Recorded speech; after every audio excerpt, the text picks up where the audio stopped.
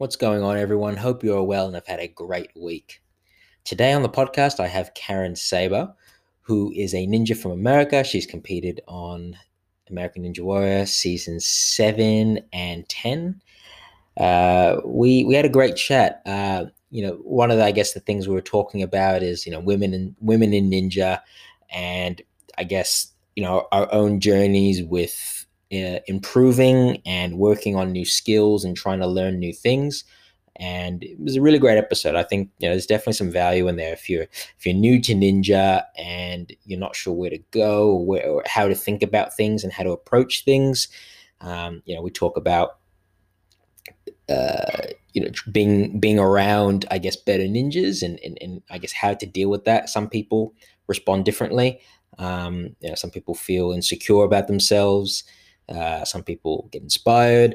But we discuss these things. I guess we've gone through in our own journey. And one thing I like about speaking with Karen about is she can be critical of herself without judging herself. And I think that's a really, really fundamental skill to have, not just for ninja, but I think with anything that you do in life. You want to get better, and it's okay to not be satisfied with mediocrity, and wanting to get better, and not judging yourself for wanting that, but also not judging yourself when you're being critical to then improve yourself. So a very, very fundamental skill. I think you'll enjoy this episode. Remember, if you want to be really good at ninja, you need a strong grip, and there's no better grip than Aussie grip.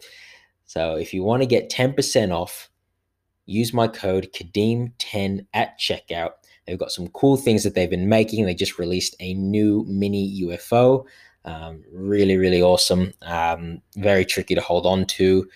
And they probably already have some sort of sale on. Who knows? Go and check them out and get 10% off as well. If you want to help me out and help the podcast out, consider becoming a Patreon member. There'll be a link in the show notes. It would really help me out and allow me to keep going. So, all right, enough of me talking. Let's get on with the show. First of all, thank you for joining me on the podcast. Nice Thanks for hosting me. No, not a problem. It's nice to actually meet. We've been chatting a little bit on Instagram, and it's just nice to be able to, put a voice and everything in the face to a person. So it's really, really cool. Absolutely. I was just telling somebody just the other day, like, one of the most amazing things about the Ninja Warrior community, I feel like we're all connected in some regard. Like, a lot of us have never competed together. But we all follow each other on social media, and we pick up conversations on social media. So you feel like you know a person, and then when you actually meet them, it's like, oh, I don't think we've actually ever met. I know we've talked, like, I know so much about you, but we've never actually met. So it's such a beautiful thing, and it's such a testament to this community that we're in. And I mean, I think that goes the same for this instance right here. Like, we've talked, I think, I think my Legos is what sparked the conversation, right? I love them. Gave me some good childhood memories right there. It's like, yeah. Wow. I know, right? It's hard to beat Legos. Oh, 100%. So Karen, obviously, you've been in the community for a while. Tell me, and obviously you mentioned you were playing hockey. What were you like, I guess, as a kid? Like, how active were you as a kid? What, were you playing Legos then, or were you, outside or indoors? Were you a gamer? I don't know. What were you like as a kid? No, I did a lot of that. Gaming, not so much. So let's see, I was born in the late 70s, so I'm a product of the 80s. So Atari and Nintendo, that's about it in terms of my gaming experience. But no, always very active as a kid. My dad, was always had me at the park and doing more of the extreme things at the park. I remember one instance, I was probably 3 years old, and we were at the park with my grandma, and he had me up on the timber that suspended the tire swing. And Mm. he had me walking across the top of that. And my grandma was about ready to faint when she saw that. I climbed trees from a really early age, and there's an instance, I was probably 5, and I climbed up to the tree. My mom was in their second story bedroom window, and I'm waving to her, and so she's freaking out that I'm that high in the tree. But no, sports was always my big thing. My parents had me in that, in the swimming lessons at 6 months old, like the old school way where you're, at the YMCA and they're dunking you in the water to get you and then bringing you up. But so it started with swimming lessons, gymnastics for, a year or two. But I started doing t-ball and soccer at probably age 6. And when I was growing up, I wanted to be the first professional Major League Baseball player. So I played baseball with the boys up until high school. And then that's when I realized soccer was probably going to sustain me a little bit longer. So that's when I switched over to soccer year round. I did cross country in high school to stay in shape for soccer, because here in Illinois, girls soccer is in the spring, whereas a lot of states it's in the fall. So I ran cross country and played club soccer in the fall, indoor soccer in the winter, and then high school soccer in the spring, and then back to club summer. So I was playing soccer year round. And then it wasn't until, and then I played it at Arizona State University. And then it wasn't until my junior year at Arizona State that they got a women's hockey team. And I had never played organized hockey, but I learned how to skate at an early age. Growing up in the suburbs of Chicago, we skated and played pond hockey a ton. I grew up on a cul-de-sac, so we played a lot of roller hockey.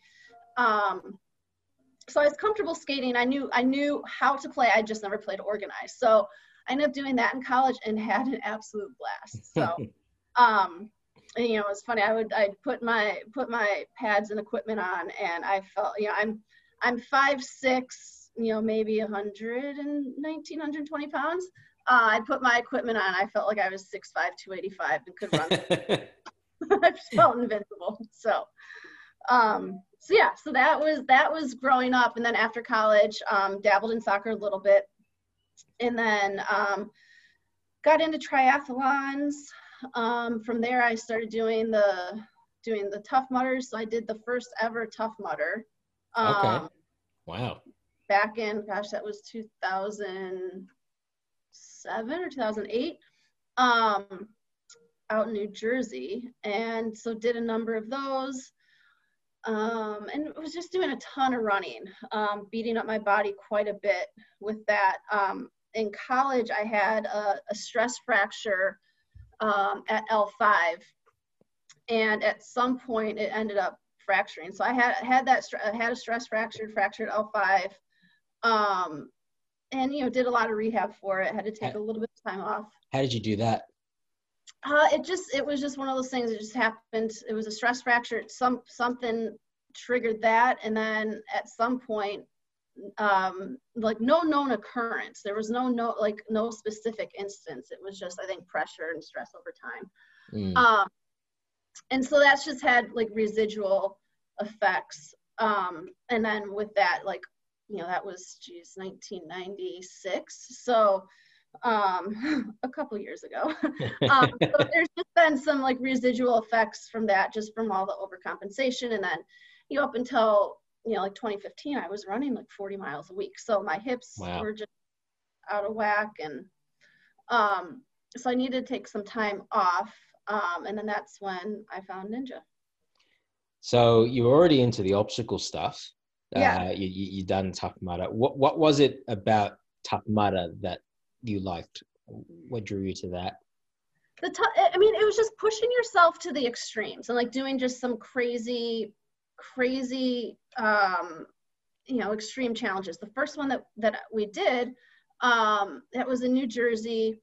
I had just come off a dislocated foot that I did, like that happened playing soccer, and I did intense rehab, like getting ready to be able to do this, because I was doing this with my trainer, Josh Zittimer. He's out in New York, and we decided to do this together. And so like, I'm not missing this. I mean, because this was actually, it wasn't the first Tough Mudder, it was the second one. It was the first obstacle, or the first Tough Mudder where they actually had the electric wires. So it was, it was before anybody even knew that was the shtick for Tough Mudders. So it was like 38 degrees. I mean, it was absolutely freezing and raining. And I mean, it was probably good because my foot was numb within the first mile and a half, so I couldn't feel it. But it was just one of those things. I like pushing my body to see how far I can take it, and being in that extreme cold, and I think that was like it was an 8 or 10 mile course. The obstacles weren't overly challenging, but in the elements, in the rain, in the cold, it made it a little more challenging. And 6 miles in, you can't feel your hands either. And so, but I'll never forget, we got to the finish, and we saw it was all the wires were hanging down. And I'm like, what? We had no idea what it was. And there's a sign that said, if you have a pacemaker, we advise you to skip this obstacle. And we're like, what is it? It looked like weeping willow branches, like just weeping willow branches suspended from like a decking. So I just ran through. I got through it fine because I was wearing a rubber swim cap the entire time, because the first obstacle was jumping off that plank into the water and then swimming 200 yards or so to the other end. And I'm like, it's 38 degrees. I'm not going to have wet hair for the next 6 miles. So I had this swim cap on, and I kept it on after the water just because it was keeping the heat in. So I don't know if that's what helped me, but my trainer, Josh, he was running through, and next thing I know, like, he's down on the ground. I'm like, get up. What's wrong? And he's like, this can't be legal. I'm like, what? I still had no idea what was happening or why he was on the ground, like shaking. So come to find out, he was getting shocked. Oh man, I'm glad I haven't done a Tough Mudder. I don't think I'd survive. I don't think I'd get past. I don't think I'd get halfway. I think the Spartan ones, they're a little more tactful. Like, they're, it's still a lot of obstacles and fun obstacles and challenging, but you're not having to worry about getting electrocuted. Yeah. It's funny. I don't have any, I guess, lure to Spartan or Tough Mudder. I don't know, something about just the running and then getting wet and then the mud. It's not so much the obstacles. I'm sure the obstacles are fine and simple. Yeah. But it's like, I don't want to deal with all those elements. You want to be comfortable. Yeah. And, I want to be done in 5 minutes. Yeah. That's a little, that's where the difference is. Yes, that's the big one. So yeah. How did you find yourself getting into the ninja world? I'm assuming it was like all of us. It's funny. So I had just had an MRI in my hip, and was told I need to just take a little bit of time off of running.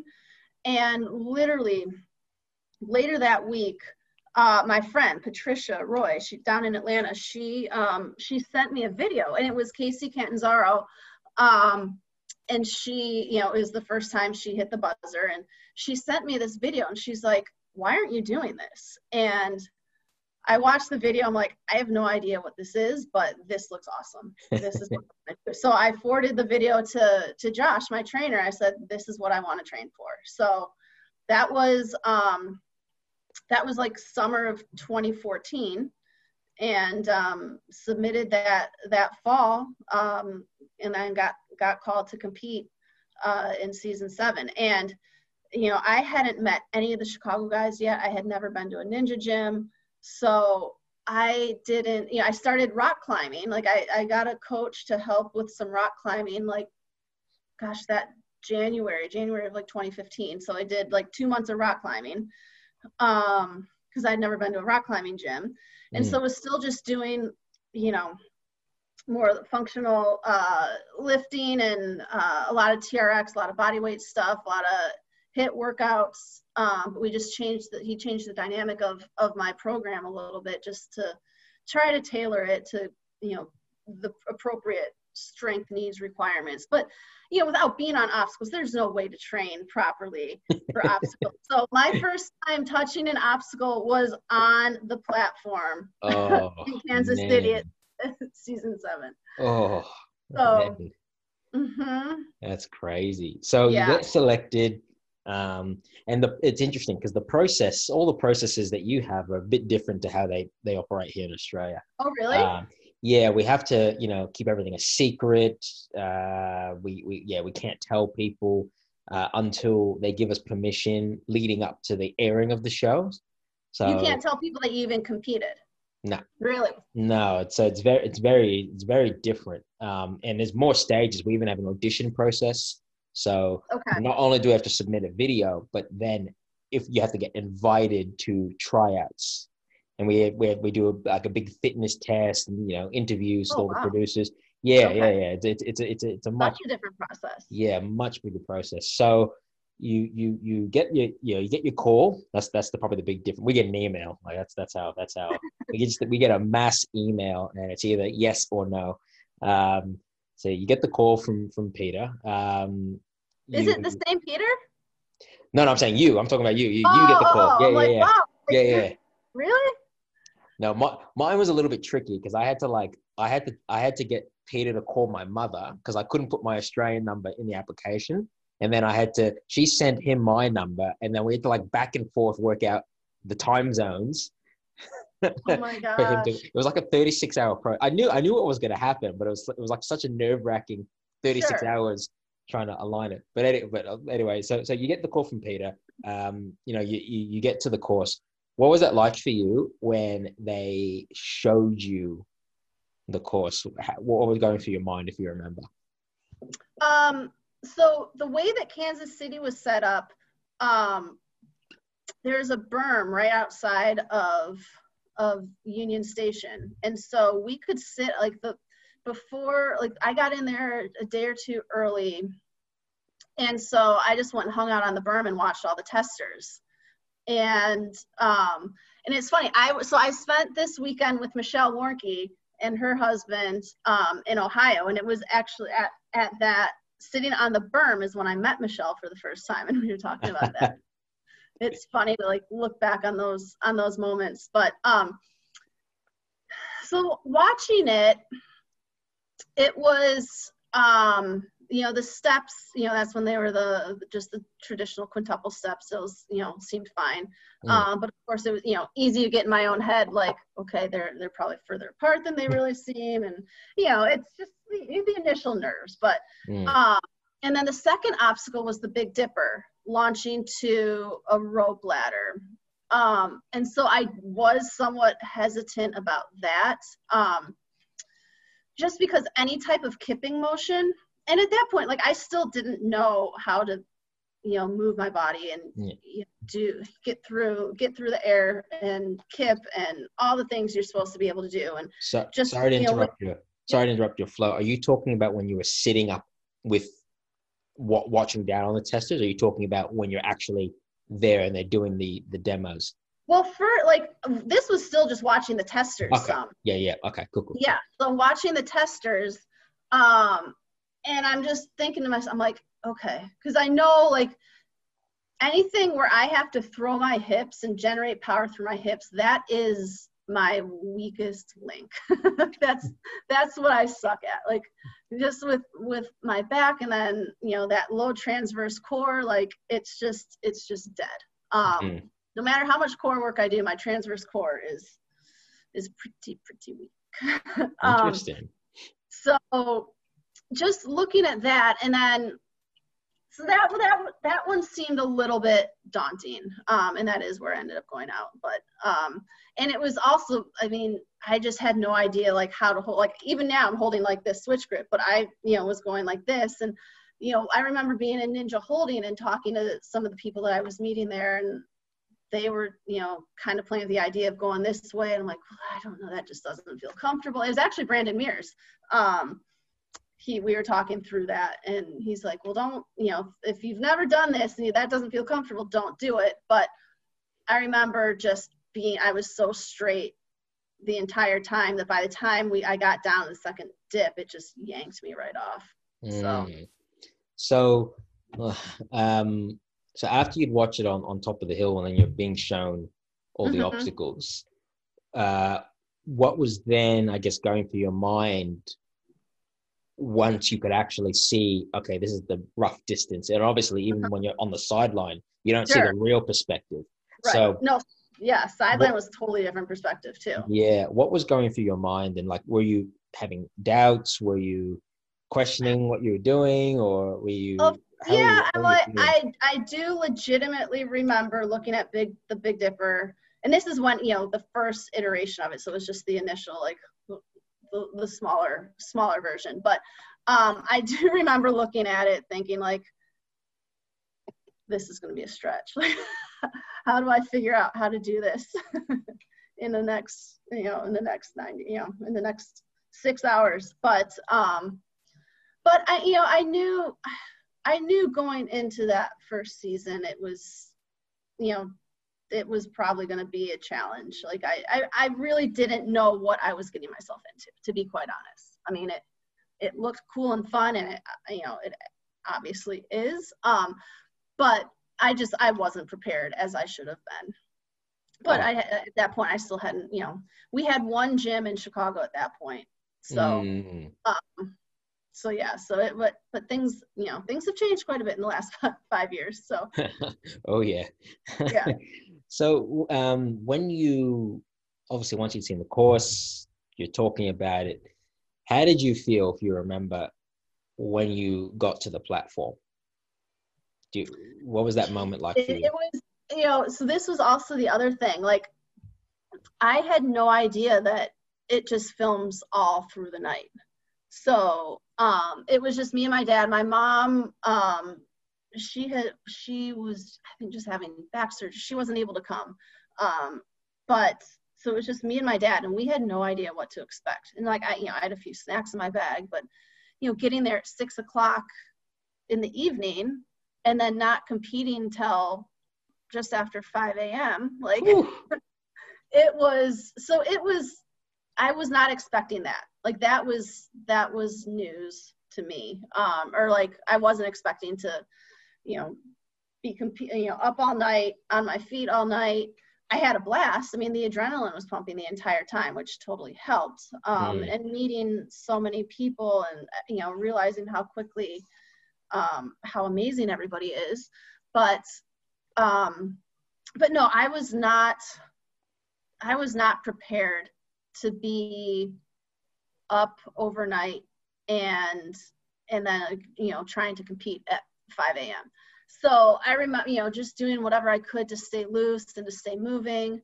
And and then I remember being, when they call you, it's like, you're in the next group of 5. So then they take you back behind the stage, and you're just kind of doing what you can to stay warm and move around. And part of me is like, is this really happening now? But again, after being there for 12 hours, it was just a long night, a fun night, but a very long night. It was just a night of so many firsts. And after that, I knew I was able to prepare much better. So, so you said you said before you went out on the second obstacle. Were you happy? Were you annoyed at yourself? No, I mean, there were so many things I wish I would have at least attempted differently. Knowing what I know now, I wish I would have done switch grip. I wouldn't have been completely dead hanged. I would have led with my body. I would have got my heels back behind me. Like, there's just so much that I know now that I didn't know then. So, but again, it comes down to preparation. And I wasn't equipped to prepare as I needed to for that first season.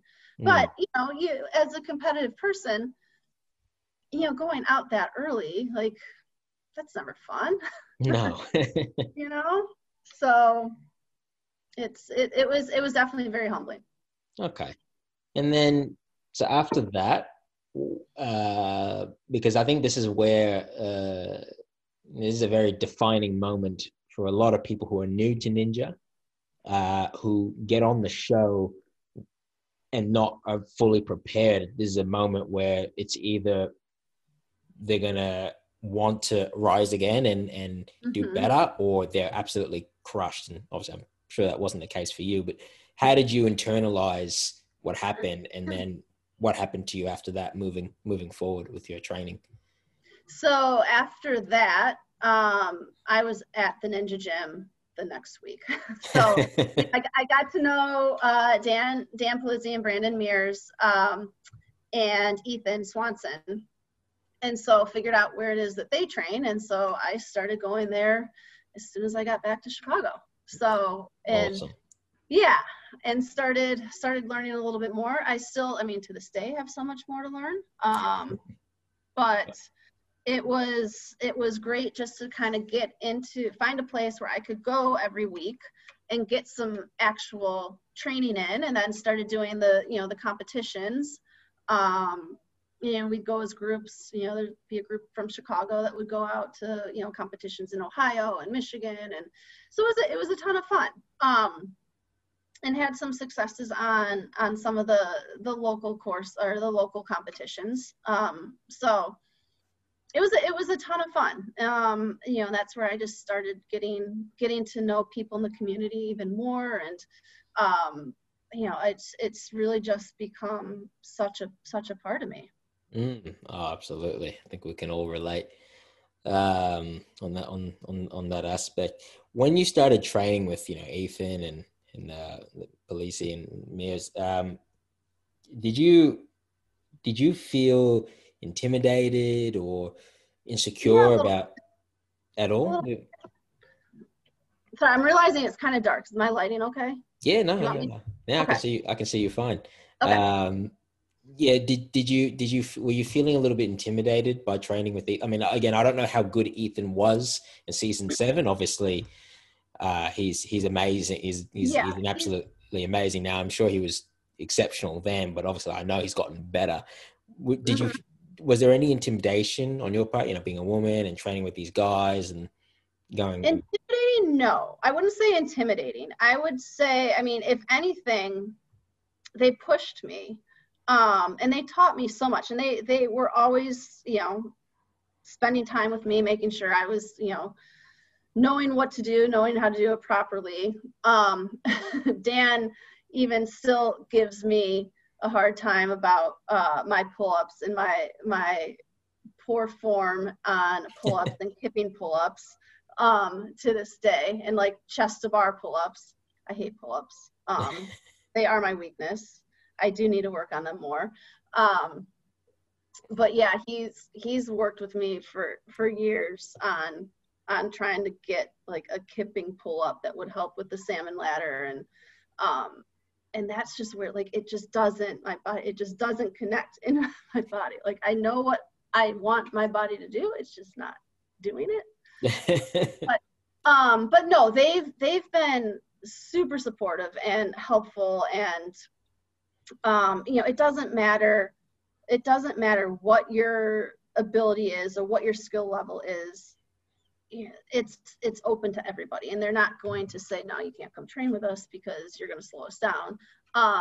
There's sometimes I definitely feel like that. Like I don't ever want to slow them down. Like even now, like at Ultimate Ninjas, like when Ethan and Torres and Chris and Jesse, when they get together to train, I'm like, I don't.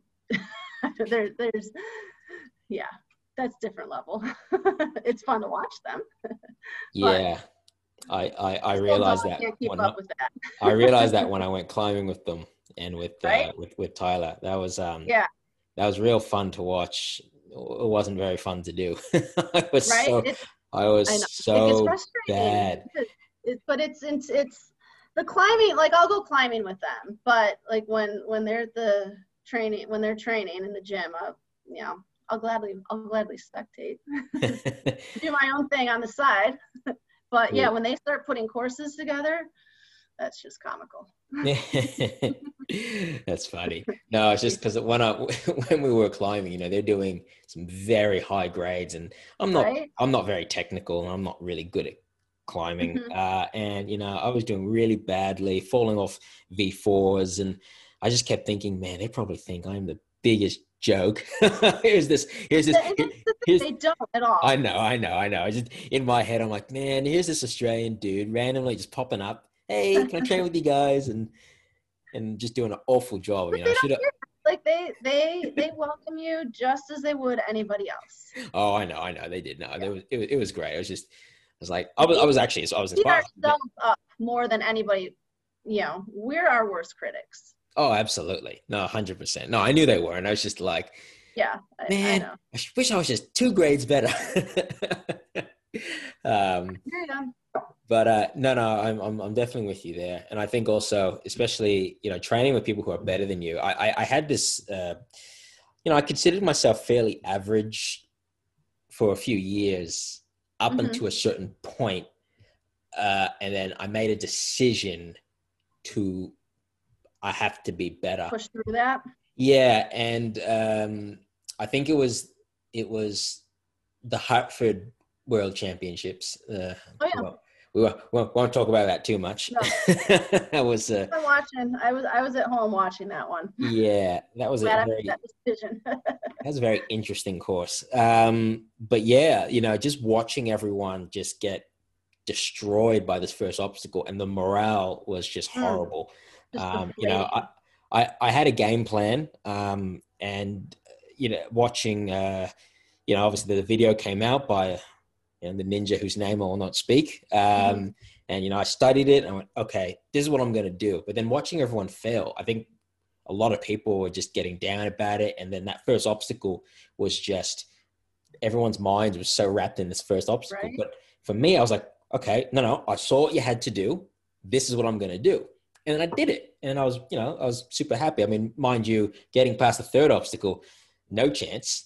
Well, that was the chucks, right? Oh God, yeah. Well, I mean, what, seven, like what, only like I don't know, 10, 11 people maybe got past it, Yeah. out of what, 330 of us. But I think, it was that moment I realized, maybe I'm not that bad.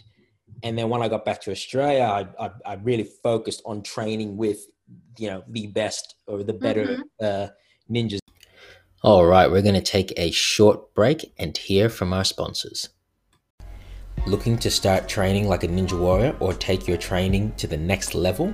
Well, look no further than Aussie Grip.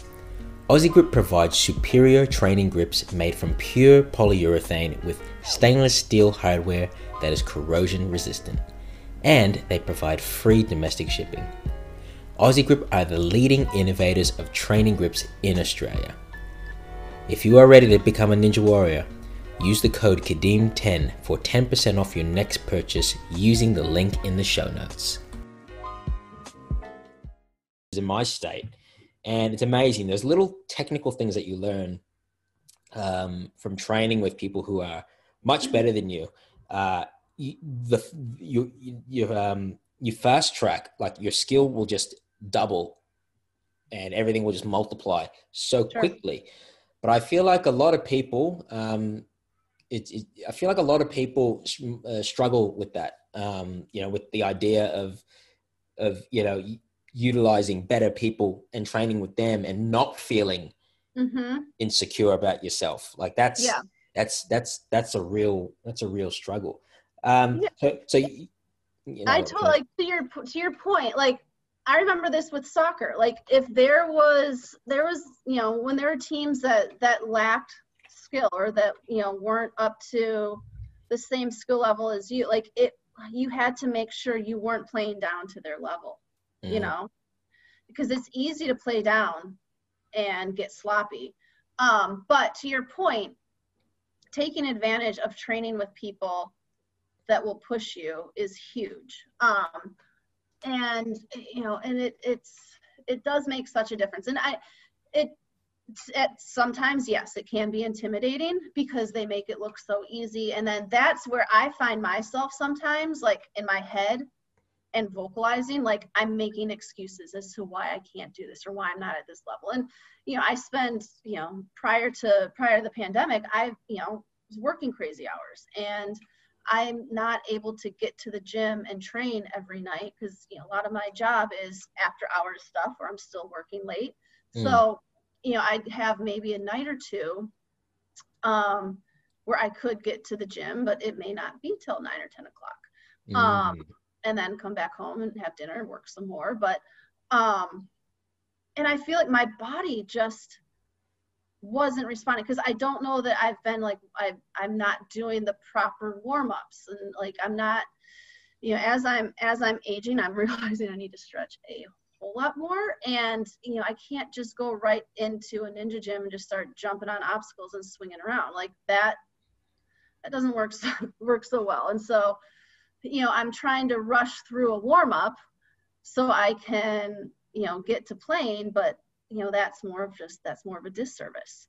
mm, So it's finding that balance, but, you know, I want to get there and do it and be at a certain level, but I'm not doing the back end work to make sure my body is able to do that. And so then when I'm on obstacles, you know, I'm hurting a lot of the times, or I'm not stretched out enough, or I'm not warmed up enough. And again, these are excuses. And it's just trying to maximize my day and fit, you know, some kind of activity in the midst of work. But no, it's, you know, in my head, I want to be at a certain level, but I haven't put in the work to be at that level. So I have no one to blame but myself mm, for that, you know? mm. No, 100%. I don't know what the situation is in regards to obviously, you know, more women being involved in ninja in America. Over here, it's from the kids' point of view. I mean, I would say there's a lot of girls that do it, or a lot more girls that would do it than say adults. But we don't have a massive contingent of women that do Really? ninja. No, no, I mean, not as big as, you know, one would like. Okay. Do I need But to become Australian? Do I need to come out for more than one reason? Get out of this country.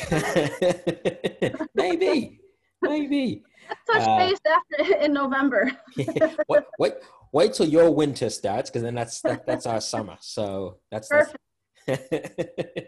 I like uh, it. I would say good luck getting into my state. My state's probably impossible at the moment with everything going on, but maybe some of the Yeah. other ones, which actually are probably sunnier too. So that might Okay. actually work. I'm not opposed. But do you think? Uh, do you?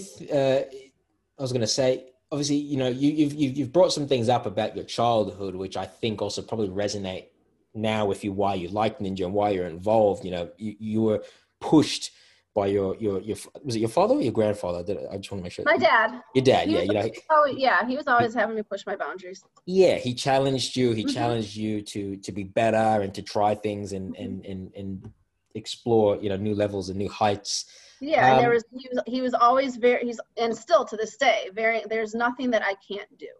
Like, Mm, so he's very, very encouraging in that regard. I mean, in every aspect, to be quite honest. yeah, But yeah, and that's nothing. really, yeah. No, sorry. Finish your point. Sorry. Yeah, I'm just say he's always, you know, encouraged me and let me know there's nothing that I can't do. Absolutely, which is so important. Why do you think? And maybe that could be the simple issue. The simple reason is to why do you think there's a? Because I do notice there are women who come through, or not even come through, but they look at ninja, and even just when I look at on socials, and you know, someone shared a run, and you're going through the feet. You know, there's a lot of, you know, women I've noticed who, you know, oh, I can't try that. That's too hard. You know, I'm not strong enough. Oh, I wish I could do that. You know, all these different things. And I'm thinking, you know, we have a lot of dudes that are like, yeah, man, I'll give that a go. And even if they're Hmm. not great, they'll like, oh man, I could Hmm. do that. Yeah. At least they're gonna get up and try.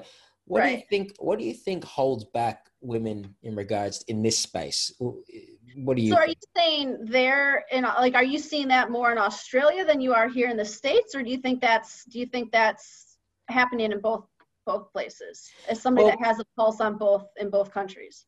I can't speak for the US because I don't know what happens at local comps. I mean, I would say it is probably still majority men who Hmm. obviously do ninja. Here, definitely majority men. We don't have a lot of women who um, who do ninja, and then, out of those women, um, just being honest, a lot of we only have maybe one or two that can genuinely contend with the Yeah. dudes. Yeah. And I'm trying to work out, why is that so? What is stopping more women Mm-hmm. from being able, and I'll use, your Jesse Graffs and your Olivia's, for example. Obviously, Olivia has an exceptional gymnastic background, and, Mm-hmm. and Steph has a stunt background, but, why don't we see more women being able to go to that level, or at least trying to really push for that level? I mean, I'm glad that they're at that level, because it Yeah. gives a reference point. But I just thought, maybe from your perspective, being a woman, maybe you've seen this, or maybe you've noticed, maybe spoken to other female ninjas, or ladies who want to get involved in ninja. Do you have any thoughts or view on that? Well, I will say, and again, I'm just going to speak to my experience here in the States. I can't speak to Australia, because I don't follow a ton of people there. Mm. But I've been doing ninja since 2015, and I will say the amount of females that are competing, even just like NNL comps and local comps, like that number is increasing every year.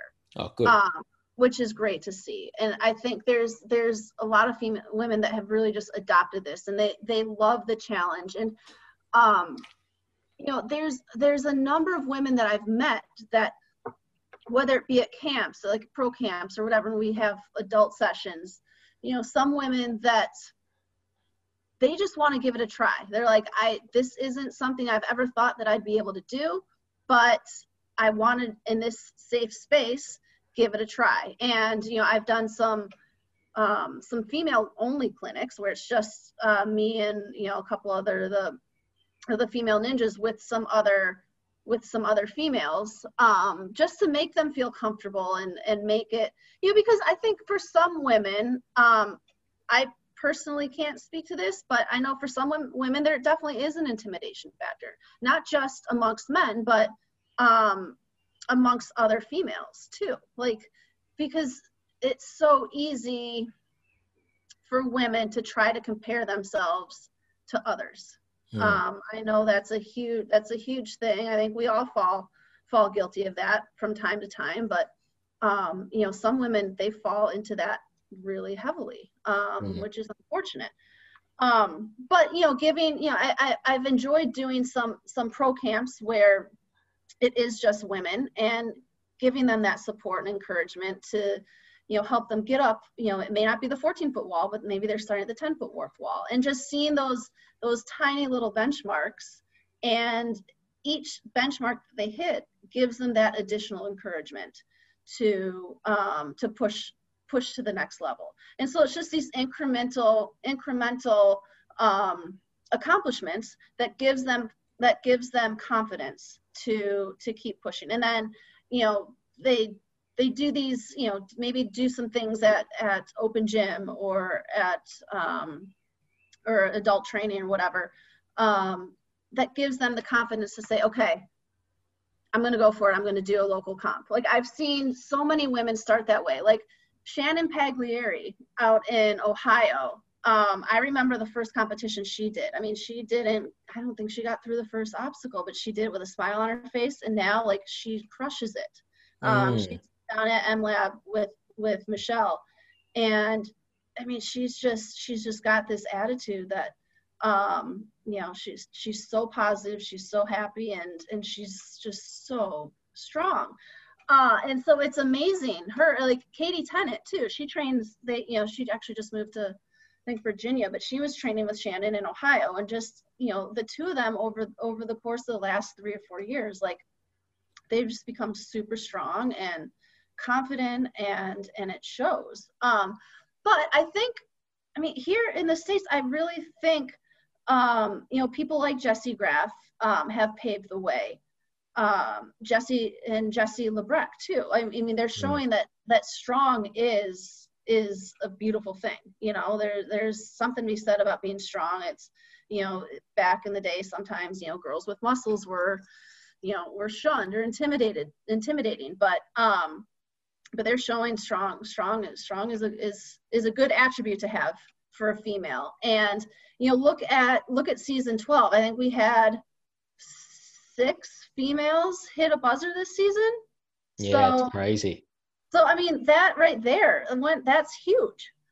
So, and some new faces that hit buzzers. Like Tiana finally got hers. Ashley McConneville down in Florida, like she had an amazing run. And, and then the names that we all know and love, like Jessie Lebrecht, Jessie Graff. Who else got Alyssa? I just saw Maddie. Maddie had a great run. And Maddie.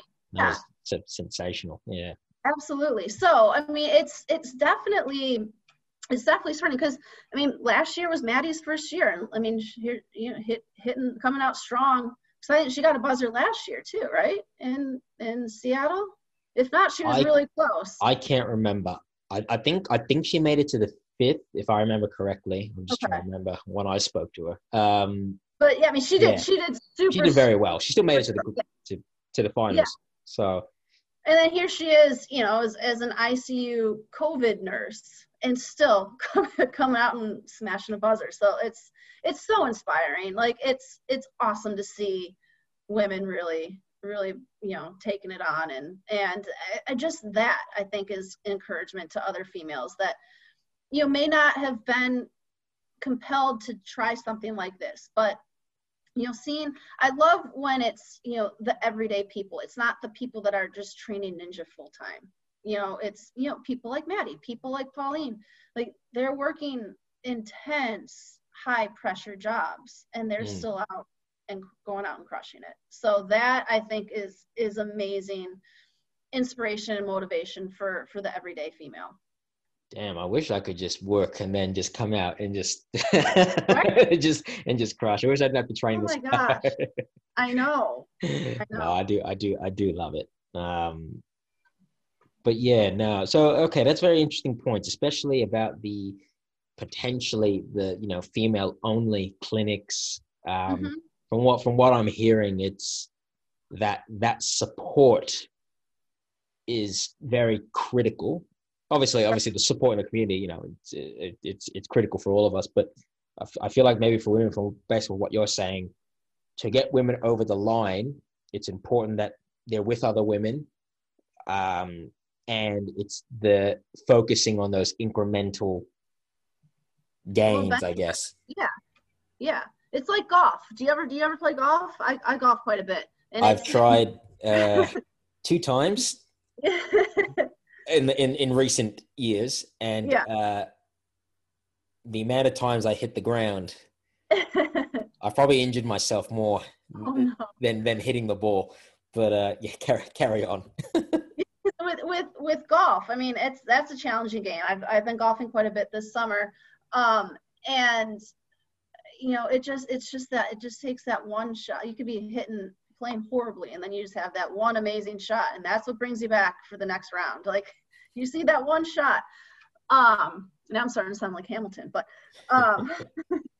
but no, I think doing some women only groups, just because, one, it builds that camaraderie, it builds their confidence, it gives them more of, safe space is the wrong word, but it's just a level of comfort, knowing that they're maybe participating and trying new things with other women that may be at the same level as them. So it alleviates that intimidation factor a little bit.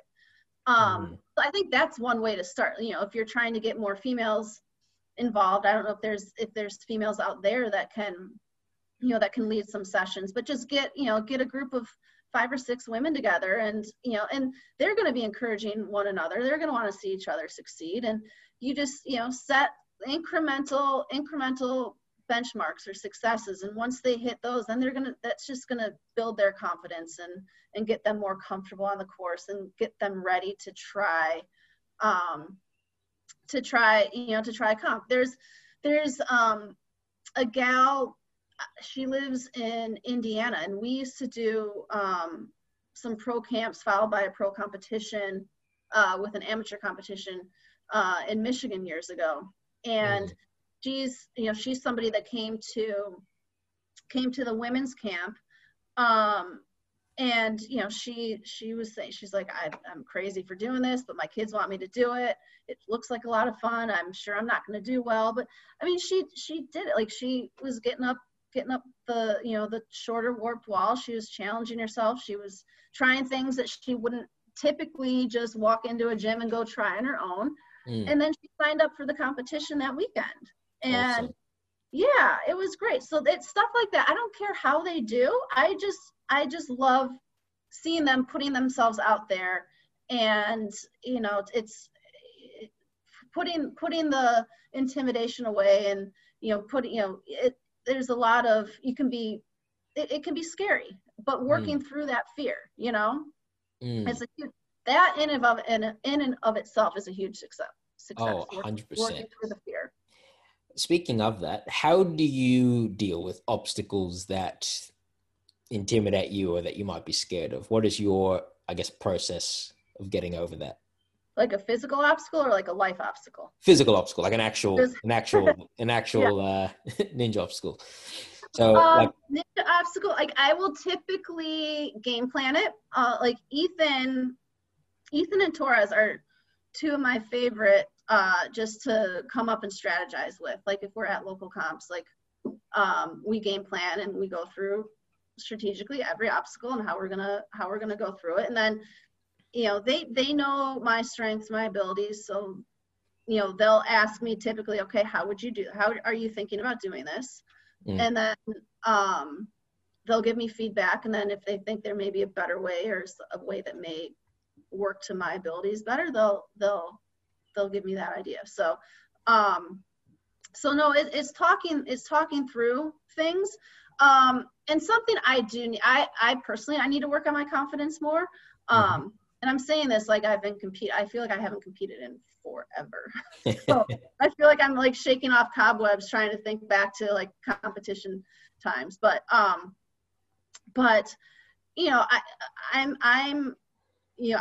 working through my own confidence issues. And I think that all goes back to what I was saying earlier, is the training. Like I have not, in the last 2 years, when it comes to ninja specific, I haven't trained anywhere near as much as I would like to. Like, looking at Tiana on Instagram, like I've told her this a few times, like I envy her schedule. Like all the training that she does, and she's got her trainer and she's got her rehab and all that. Like I want that schedule. I want that life for like 8 months.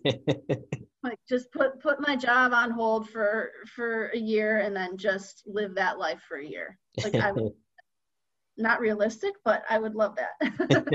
um, so it's I need to, in my own head, get to a better place of, okay, based on the amount that you train and based on the amount of time you actually have to train, set some more realistic expectations for yourself. This is me speaking to me. Yeah, yeah, yeah, So, yeah. so that's something that I, when I, prior to things shutting down, that was something I was, starting to work through a little bit. No, absolutely. Did you say you competed again? Did you compete on another I season? competed in season 10. Um, competed in season 10 last year. I was doing a Dancing with the Stars type event here in Chicago. So that was, I had committed to that before the regions were announced. And Ah, then, okay. and then I called Peter and told him that I had a conflict because we were supposed to, the Cincinnati regions were, of course, the same date as this dancing event. Man. So I called, he was trying to get me moved to the Atlanta region, and it did not work out. Oh, man. So Mm-hmm. how was season 10? So obviously from season 7, you've Mm-hmm. had a few more years in. How did you then approach season 10?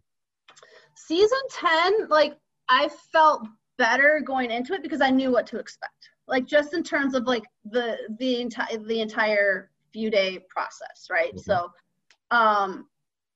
I I knew how to prepare, for one, just for the time shift, Mm, and to be up overnight. But I did actually run early. I ran before lunch in Indy. So I was before midnight, which was lovely.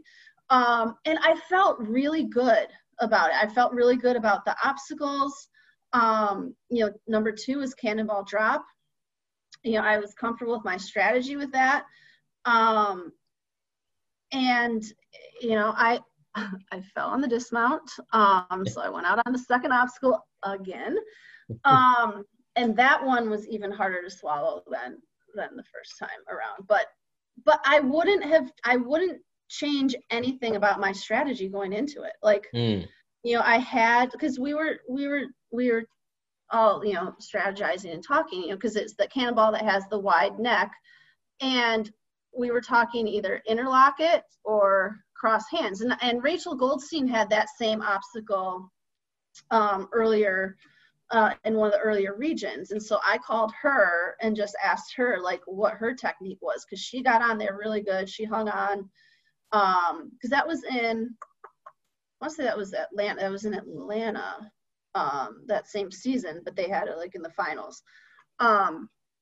And so I was talking with her like interlock or over grip, and I wanted to just cross hands because I felt like if I was like this, it might be harder to pull my hands apart. So I got up on it, got my knees in, and so I was hugging it.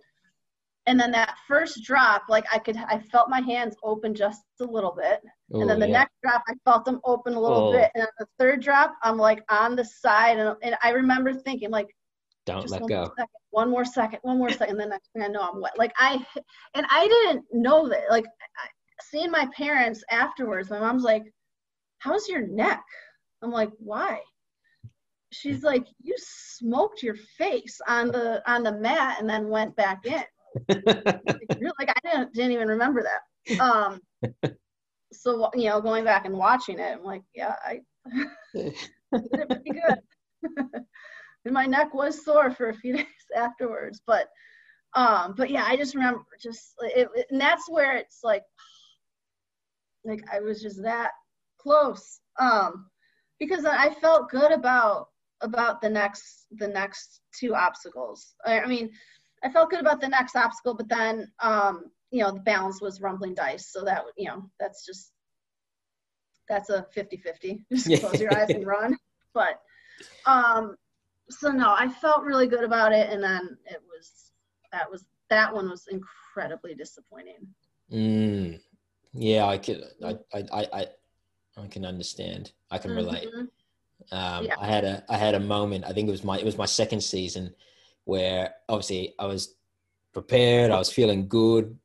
My season 1 performance was good, considering I didn't have any proper experience. So I was feeling good about this. I knew what I was going to do. And then third obstacle, just the technique I had was slightly off. Got past it, but they said in the rules you weren't allowed to touch. It was the Bridge of Blades. I don't know how long it's been since that's been in the US, but you're not allowed to touch it with your hands. And it came out of nowhere, and I went, crap, and touched it and got across, and they DQ'd me. So that was probably the hardest pill to swallow, because it was just like, I felt like the rest of the course, that's it. I'm on my way to a buzzer.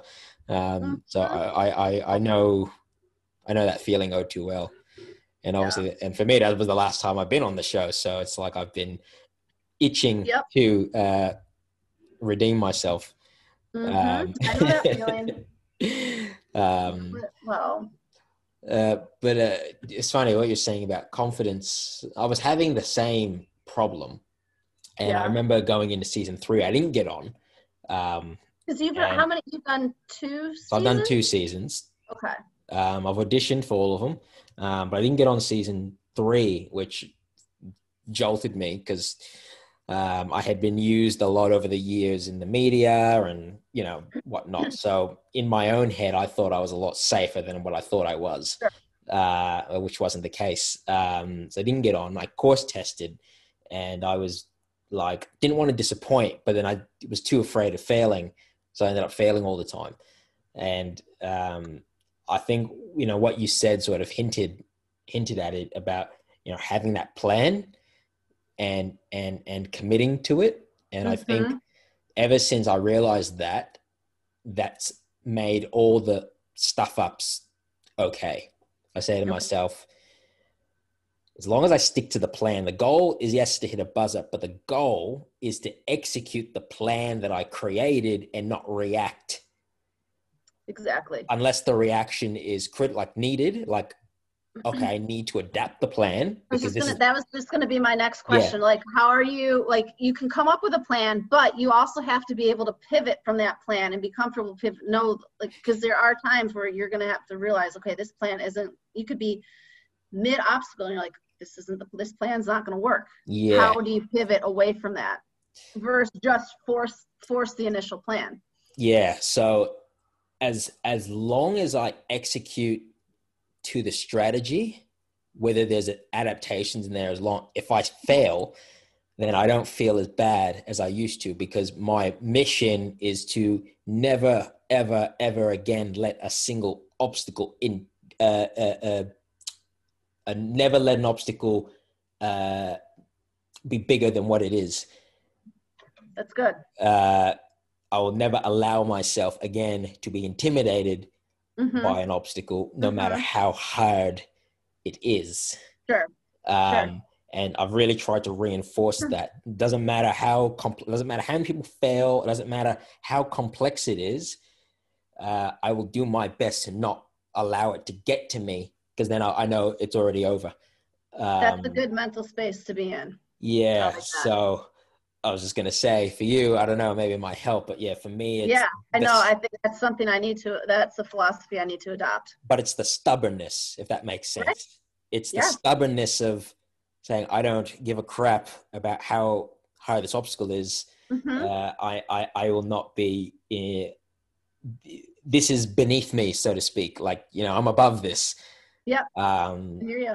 so yeah, I don't know. I've always had a stubbornness with when I want to do something. I don't like to allow something to beat me, I guess. I know that feeling very well. Yeah, yeah. So Mm-hmm. season 3 for me, as a tester, was terrible. It did really badly, and then, going forward, I adopted this new mentality, and it's really changed things. Obviously, I haven't competed on the show since. Was going to, and then the world ripped it from me.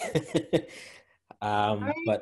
But I think no matter what, now going into the show, I think, no matter what happens, um, I think as long as you hold that mentality, you will feel a lot more relaxed, I think. And again, I haven't been able to put into practice in recent Mm-hmm. years, but I think it will hold true. So I don't know, maybe that might help. I like that. That's the piece I'm taking away from this today. um, so I guess, for you, what's next? Obviously, everything with they film, they have their because you were there, you Uh-huh. were at the, but Yeah. you weren't competing. I think you told me, you said you had an injury or something. No, I was just there working, like I was helping with I'm part of the Ninjas for Black Lives group. Yeah. So so I was down there, and then also just hanging out with, I stayed at, so Jamie and Kim, Ron live there. So I went Oh, of course. Yeah, yeah, yeah, yeah. and just hung out there for the week. Yeah, awesome. Okay. Yeah. Um, did you try and get on for season? No, No, you not, didn't. no, mm-mm. No, I wasn't prepared. I wasn't ready. Okay. So, yeah, I didn't feel like I'd be putting my best foot forward just because lack of training, and I just wasn't ready for it, or wasn't Mm. going to be ready for it.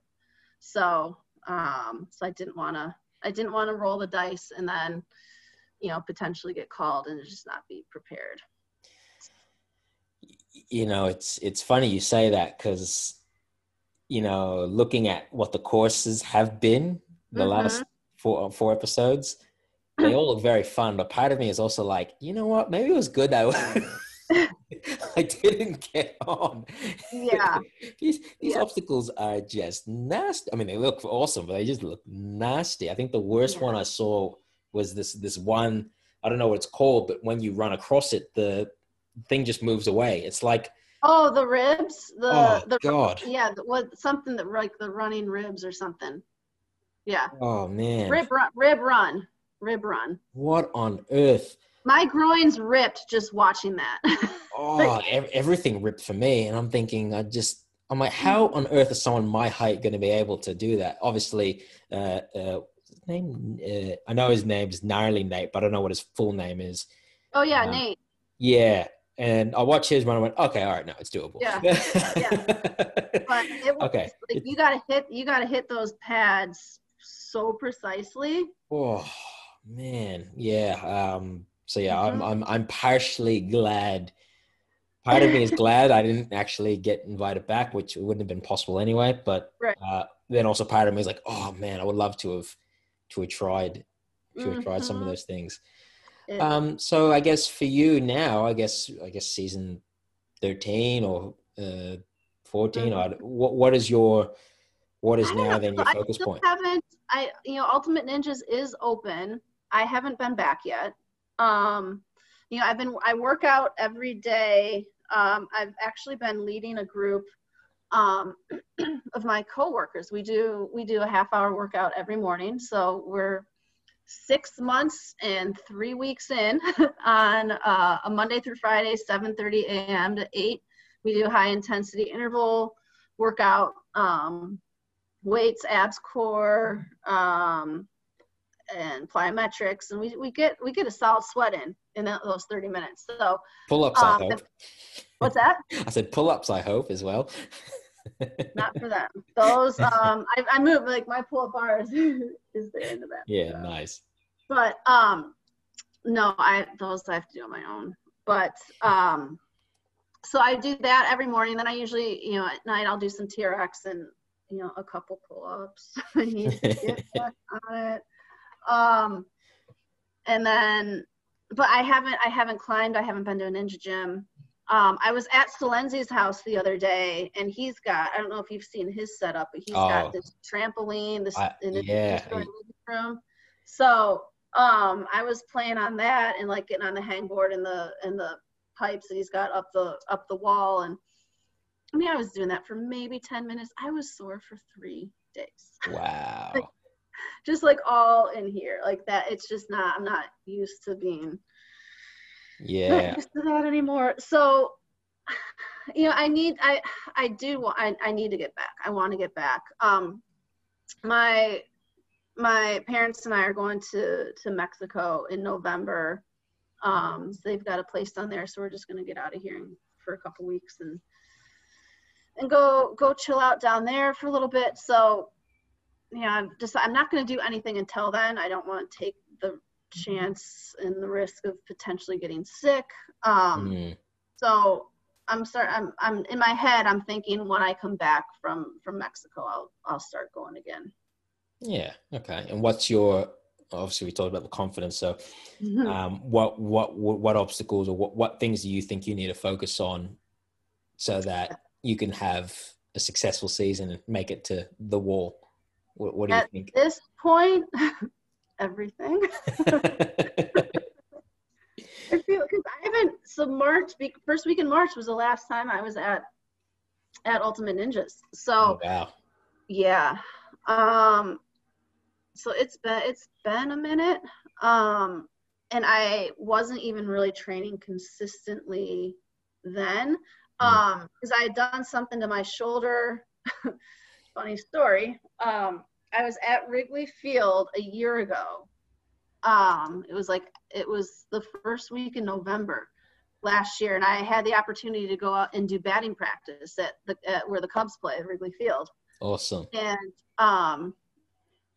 so we were doing batting practice, and then we got to go to the bullpen and throw against the gun to see how fast we could throw. And I'm thinking I can just start whipping it as I did and hit where I was 25 years ago. And 45 degrees. I haven't warmed up, and I just start throwing hard. Oh. I messed my shoulder up a little bit, and I kept going because I wasn't anywhere close to where I thought I would be, so I just kept going. And the first pitch I threw, I'm like, that was a horrible idea. That really hurt. And I kept going. And I kept going. And I threw probably 7 or 8 pitches. And finally, like, you're just chalk it up to a loss. You're not going to hit that number. So, so after that, my shoulder was pretty messed up. I ended up getting some steroid shots in January. And then, but those helped. The cortisone helped. And was doing some PT. So I wasn't doing a ton of ninja from like November to February, and then I just started getting back into it, and then we shut down. So so I'm basically right now saying I've been off basically a year. I haven't done ninja in basically a year. Yeah, wow. So it's gonna be a long road back. I'm very grateful for the Masters division. But that was also kind of like a mental thing. I was like, it was such a tweener, as I like to say. You know, I was getting smoked in the pro division, but the Masters wasn't challenging. So then I started. I'm like, well, you know, what makes more sense? Just to go like to get whipped all the time in the pro division, or you know, go do the Masters where there may not be as much competition, but then it's not as fun. So it's, you know, because it's not, I'm not being pushed then to train. So that I kind of had answered the question for myself, like, you need to just, you know, go back to pro, and that should, you know, hopefully be my motivation to start training harder, or training better, training smarter, training more. So yeah, I think, you know, when I get back to it, whenever that is this winter, it's, you know, it's going to be just a very cautious approach, just getting the basics back, just getting some grip strength back. So it's, you know, I'm probably not going to be like pushing myself crazy, but just doing the basics, getting the fundamentals down, and getting comfortable with those. And once those, you know, I've got to build a base. And, you know, as my cross country coach used to say, you got to put the hay in the barn. So it's going to be a couple months of putting that hay in the barn, and getting that base built, and getting reacclimated to that type of training. Well, you better put some more effort into those pull-ups then right now, so that I know. Like, it's in my living. It's no excuse. There's no excuse. So I will do, like, Brian Kretsch gave me a great pull-up like practice training, just to work on max pull-ups. Because I mean, I think right now I can do, I think, maybe 10 pull-ups. Okay. But that's probably a stretch. So I'm open to it. What do you do? What do you suggest for pull-up training? I was just saying, I got my bar there. Yeah. In my room, so there's really no excuse. No. Well, I think first of all, you know, before we get the full pull-up, you got to make sure you've got, you know, good scapular stability, which, you know, a lot of those, you know, exercises. Were you just here and pulling from here? You pull, but then also getting the band, pulling back as well, because. Oh yeah. Yeah, because, you know, you've obviously, when you're pulling up, you've got your lats being the dominant muscle group working. When you're pulling yourself up vertically, and your lats actually are a huge shoulder internal rotator because of the way they wrap in and attach. So overdeveloped lats actually can cause shoulder problems because of the way the tendons and everything wrap around on the inside. It actually internally rotates the shoulder. So Oh, interesting. you need to make sure that you have very strong, or, to compensate, rhomboids and middle traps, which obviously position themselves in between the shoulder blades and help focus on pulling them back. So, you want to make sure that you warm up those muscle groups specifically, more so because lats obviously are bigger. They'll tend to dominate. So, and making sure that when you pull up, because even I can get lazy, making sure you're really squeezing them together at the top. Because it's quite amazing how much, when you don't focus, what muscles actually end up working predominantly. And you'll know, because you'll know how sore you are by the next day.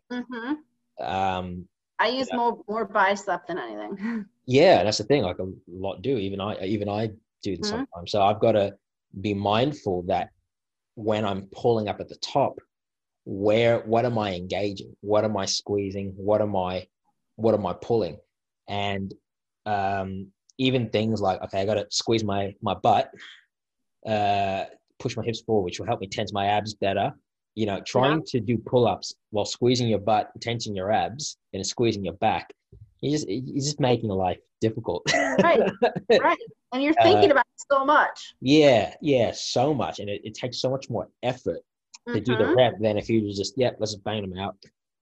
Just do as many as you can. So just little things like that, I find just sort of help with the corrective side. I mean, there's so many ways to go about it and to work on it. But I think, like you said, the hay and the bone, like, you need build that base. You need scapular or shoulder blade stability. First and foremost. So and there's good supplementary exercises you can do as well, like if you have access to weights or even body weight, proper horizontal rows, whether your body is horizontal, so facing up and you're pulling yourself up, using your TRX, for example, or you're face down in a prone position with dumbbells, with weights. Those are really good ways to build up your rhomboids and middle traps, just because of the way the body's positioned. Because if you're doing pull-ups,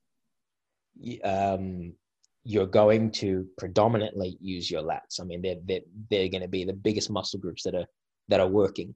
Whereas when you are horizontal and you have to pull yourself up, your scapula and the muscle groups there are now in line with gravity.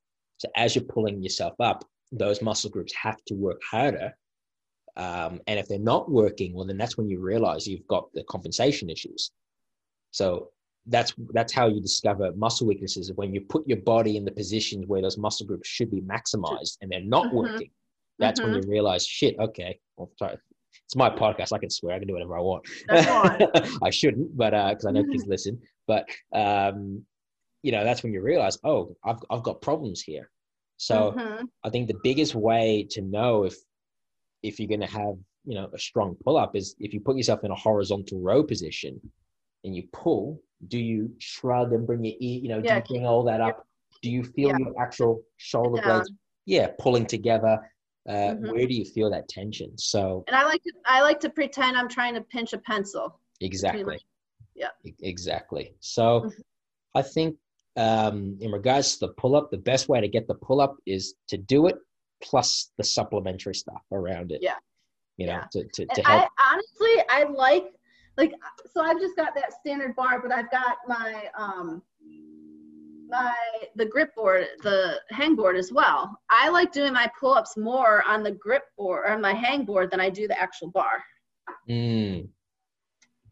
No, absolutely. It definitely changes. It changes everything. When you change your different grips and whatnot, it changes how the forearms work, which then carries on. It changes how you might work different aspects of the same muscle groups. Because all the fibers in the muscles can run differently. So when you change, we'll use a push-up or a bench press, for example. When you're doing incline, decline, the fibers of the pec run off differently based off where it's positioned. So, you know, you have your upper pec, sort of the fibers run a little bit up, and then the lower side of the pec fibers run a bit down. So when you do things on different angles, you build up the muscle in different way. And that's why bodybuilders do all these different isolated exercises, because they're trying to build up a more fuller muscle. But in our case, what it's doing is it's helping to bulletproof the body more. So when you mix it up and try all these little things, like, you know, your body's getting used to different tolerances, different loads, and all sorts of things. Interesting. I could keep going, but I don't think people want to hear about this. We can talk about it, but what I'll do is I'll end the podcast. But thank you so much for coming onto the podcast. I really appreciate it. It's really nice. No, absolutely. This was so great. It was so lovely to get to know you and speak with you. Oh, absolutely. And, you know, I definitely look forward to watching your sort of ninja journey and everything going forward. So thank you so much. Thank you so much. And likewise, so when would be your next season? Yeah, that's a hard one. I'm not too sure what's going to happen. Everything depends. We will have another season 5. But I don't know what's going to happen with America. Got it. Whether or not I can get into the country. Well, legally, I'm a citizen of both countries. Obviously, that's the only reason why I can even compete on the show. So I cannot be denied entry into either country. It's just a matter of either flights. I know I got to quarantine each way. I've got to pay to quarantine here. I'll tell you after this. It's complex. So there's a lot of money that needs to be spent. So I got to work out. Yeah, I got to work out what's the best way. But thank you so much for coming on. And yeah, I hope you're so welcome. Hope we do this again. Absolutely.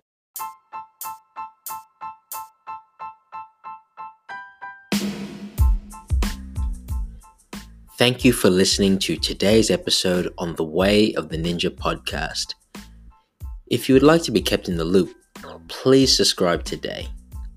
If you would like to help support the podcast and help us grow, please consider becoming a Patreon member today. There is a link in the show notes, or else you can go directly to our Instagram page at 52ninja.